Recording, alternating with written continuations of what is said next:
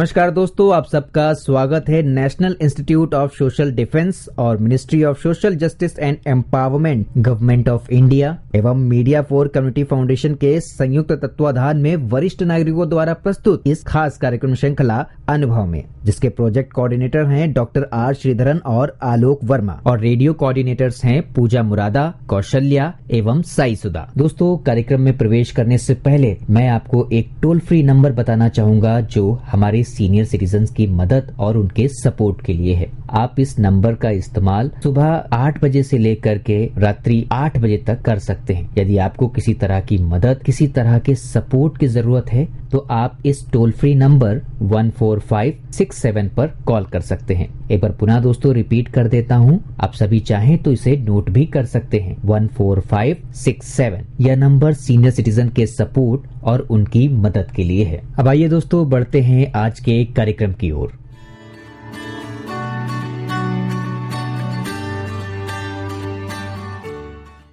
नमस्कार दोस्तों, मेरा नाम है अमिता शॉ और मैं आशियाना उत्सव भिवाड़ी से आपके लिए एक बहुत दिलचस्प कार्यक्रम लेके आई हूँ।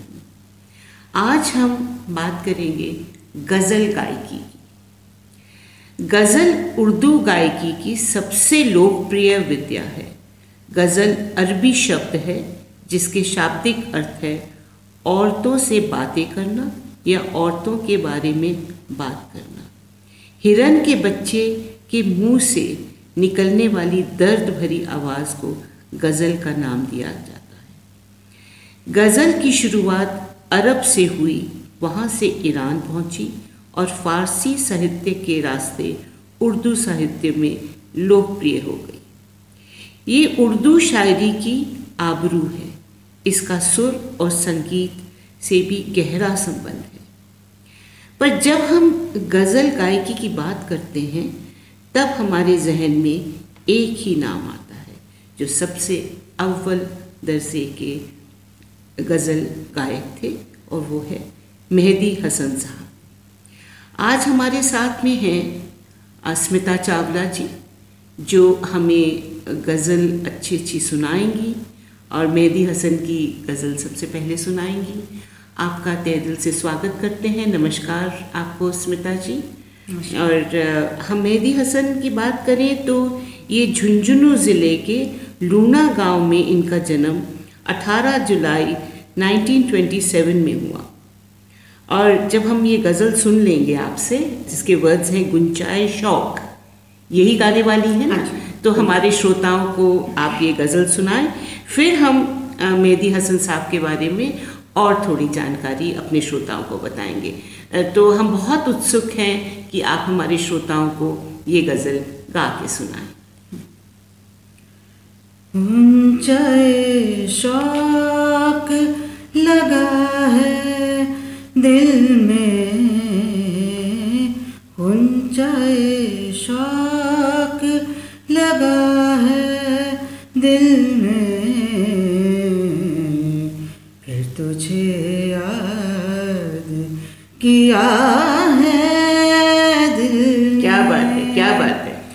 ऊंचाए शौक लगा है दिल में, दास्ताने हैं लबे आलम पर, दास्ताने हैं लबे आलम पर, हम तो चुपचाप गए थे मिलने। क्या बात, बहुत खूब। हम तो चुपचाप गए थे मिलने, फिर तुझे याद किया है दिल ने। ऊंचाए शौक लगा है दिल में, मैंने छुप कर तेरी बातें की थी, मैंने छुप कर तेरी बातें की थी, जाने कब जान लिया महफिल ने, जाने कब जान लिया महफिल ने, फिर तुझे याद किया है दिल ने, गुंजाए शौक लगा है खिलने, अंजुमन अंजुमन आराइश है, अंजुमन अंजुमन आराइश है, आज हर चाक लगा है खिलने, आज हर चाक लगा है खिलने, फिर तुझे याद किया है दिल ने, ऊंचाई शौक लगा है खिलने। क्या बात है, क्या बात, बहुत बहुत खूब, बहुत खूब, मज़ा आ गया स्मिता जी। इतनी खूबसूरत गज़ल और इतनी खूबसूरती से आपने गाई, बहुत ही मज़ा आ गया और हमारे श्रोताओं को भी बहुत पसंद आई होगी। मेहदी हसन का परिवार संगीतकारों का परिवार रहा है। कलावंत घराने में इनसे पहले 15 पीढ़ियाँ भी संगीत से जुड़ी हुई थी। ये एक बहुत बड़ी मतलब है कि 15 पीढ़ियाँ से ये संगीत से जुड़े थे। संगीत की जो प्रारंभिक जो मेन स्टार्ट किया इन्होंने, उसकी शिक्षा उन्होंने अपने पिता उस्ताद अजीम खान से ली। और जब भारत और पाकिस्तान का बंटवारा हुआ तो इनका पूरा परिवार पाकिस्तान चला गया। और इन्हें क्या उपाधि मिली थी आपको पता है? शहंशाह गज़ल। ये गज़ल के शहंशाह माने जाते थे और इनके नाम से लाखों के दिल, मतलब इतने लोग इनसे जुड़े और लाखों ने इनका मतलब जो है इनकी आवाज़ ने लोगों का दिल जीत लिया। और मतलब अपनी इनकी जगह इतनी बड़ी जगह बनी हुई थी कि इनकी रूहानी आवाज़ के मतलब मेहदी हसन का कोई मुकाबला नहीं। कोई दूसरा शख्स मेहदी हसन जैसा गा ही नहीं सका। दुनिया से ये रुखसत तो कर गए हैं, लेकिन इनकी यादें अभी भी लूणा गांव में ज़िंदा हैं।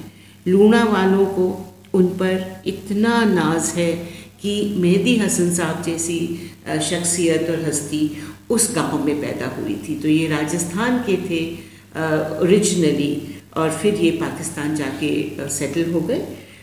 और इनकी एक गज़ल जो मेरे जहन में आ रही है और मतलब इस गज़ल के ना सुने हम स्मिता जी से तो ये कार्यक्रम अधूरा रह जाएगा।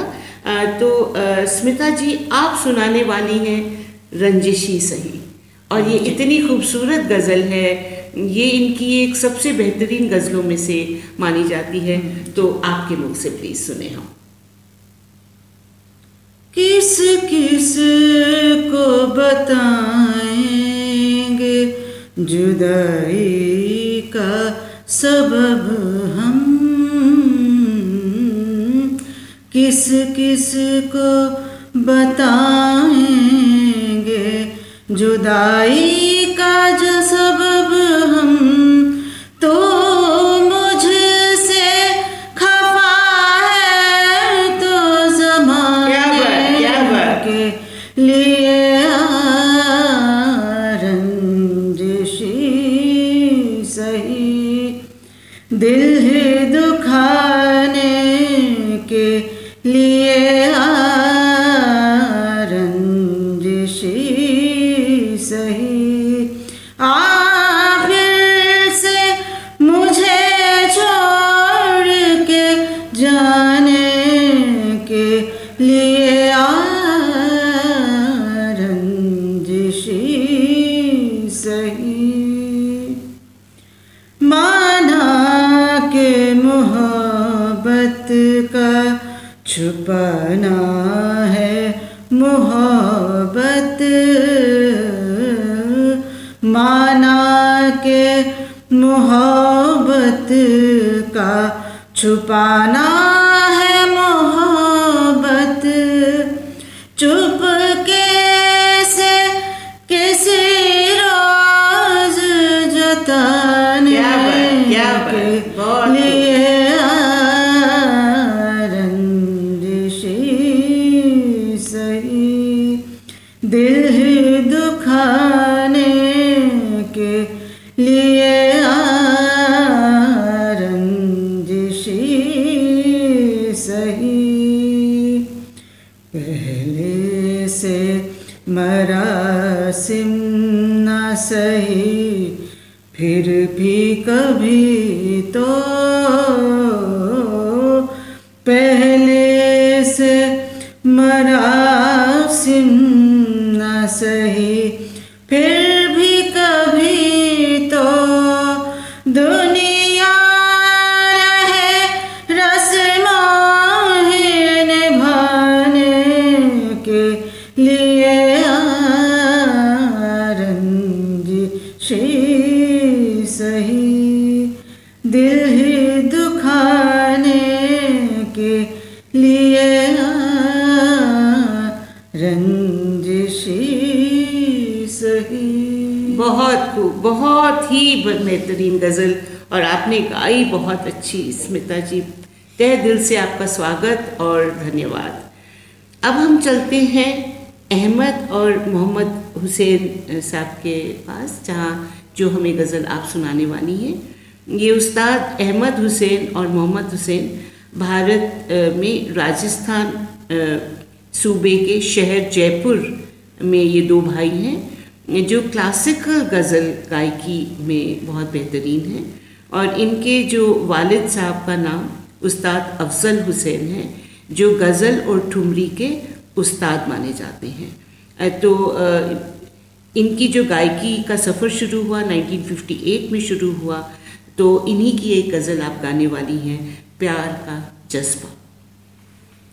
प्यार का जज्बा नया रंग दिखा देता है, प्यार का जज्बा नया रंग दिखा देता है, अजनबी चेहरे को महबूब बना देता है, प्यार का जज्बा नया रंग दिखा देता है, अपने चेहरे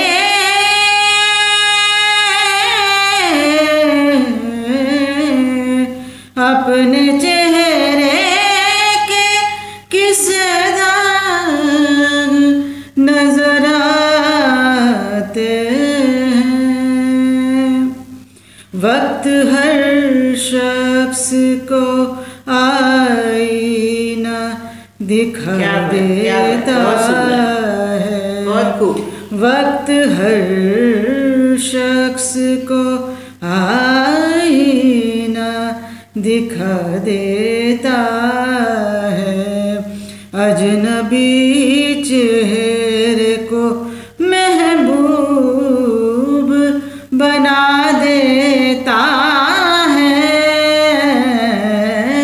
प्यार का जज्बा नया रंग दिखा देता है। बहुत ही खूब लगता है। टाइम का थोड़ा सा हमारे पास में कमी है, नहीं तो स्मिता जी हम आपसे गज़ल ही गज़ल सुनते जाएं, और इतना अच्छा माहौल और इतना अच्छा मतलब समा बांध दिया हमारे श्रोताओं के लिए। हमारे श्रोताओं को ये कार्यक्रम बहुत पसंद आया होगा। हम इसी तरह के दिलचस्प कार्यक्रम आपके लिए लेके आते रहेंगे।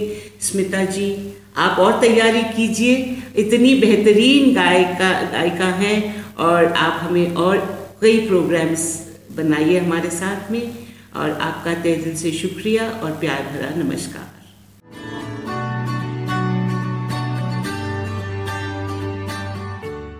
और श्रोताओं, फिलहाल वक्त हो चुका है आप सभी से विदा लेने का और चलते चलते आप सबको एक बहुत ही खास नंबर हमारे वरिष्ठ नागरिकों की सहायता, उनके सपोर्ट के लिए मैं आपको बताना चाहूंगा। दोस्तों, elder line toll free number है ये, आप चाहें तो इसे नोट कर सकते हैं 14567। एक बार पुनः सुने दोस्तों, 14567। यह नंबर वरिष्ठ नागरिकों की मदद और उनके सपोर्ट के लिए सुबह 8 बजे से लेकर के रात्रि 8 बजे तक अवेलेबल है। यदि आपको किसी तरह की परेशानी या किसी सपोर्ट की जरूरत है तो आप इस पर कॉल कर सकते हैं। फिलहाल मैं ले रहा हूँ इस कार्यक्रम से विदा। नमस्कार।